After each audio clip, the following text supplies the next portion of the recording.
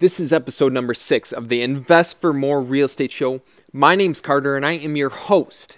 And today we are going to be discussing if you should stay local, invest in your backyard, or if you should go out of state or out of your current city. And before I get into the content of this podcast, if you could please like, subscribe, rate, and review the podcast, share it with friends or family if you've received any value. I would greatly appreciate it. But now, staying local versus investing elsewhere.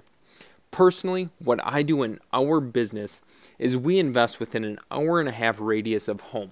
I live in Northeast Wisconsin, Oshkosh, Wisconsin specifically, and I drive about an hour and a half north, an hour and a half south, and then east and west as well. Now, this whole area, it encompasses a significant amount of property, a significant amount of data. But when we were first beginning, we were very centrally located in what I refer to as the Fox Valley area, which is about 250,000 people. And that is across about 7 cities. So now you might be thinking in your mind, well, Carter, I have 500,000 people in just a single city that I'm in. And that's fantastic. That's why we expanded. Because there was not, in my mind, there was not enough data that we could go through of motivated sellers in order to keep sustaining the business at a high level. So what we did is we expanded, of course, but does that mean you necessarily need to do that right away? Of course not.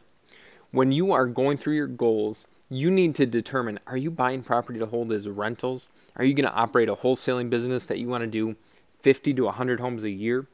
Or are you going to run a small-time flipping operation, maybe do 5 or 6 properties a year, make a couple $100,000 overall, and have a very successful career at doing it, a lifestyle business?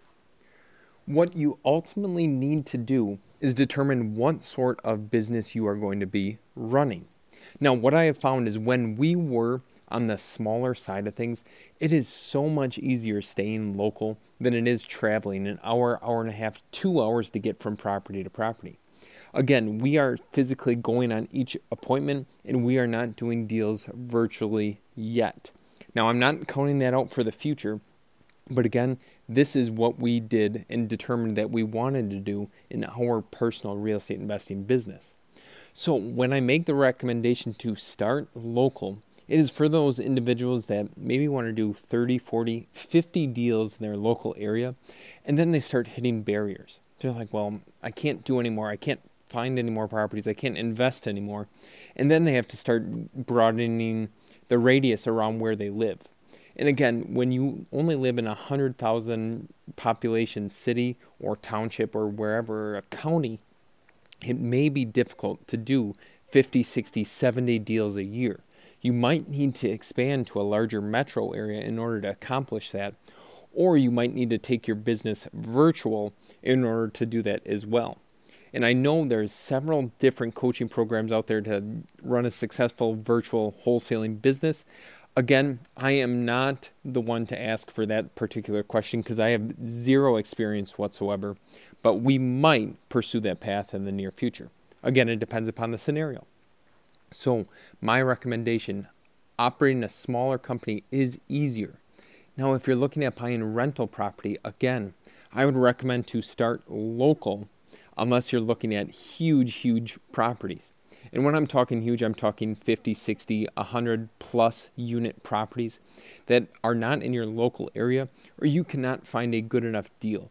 When you start getting the economies of scale for larger multifamily properties, apartments, hotels, whatever it is, you can afford management of the property that is not done by yourself. So when you can afford this, that means you can expand elsewhere. You can go into a more advantageous metro area, and this allows you to earn significantly more money for yourself and your investors if they are part of the deal. So this is my 2 cents on the invest local or invest out of state categories.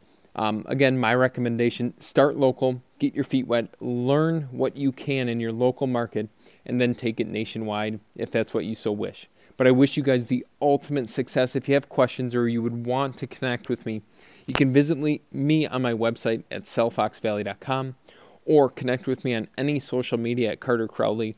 I'm most active on Instagram at Carter Crowley _. And I'll talk to you soon. I wish you the ultimate success.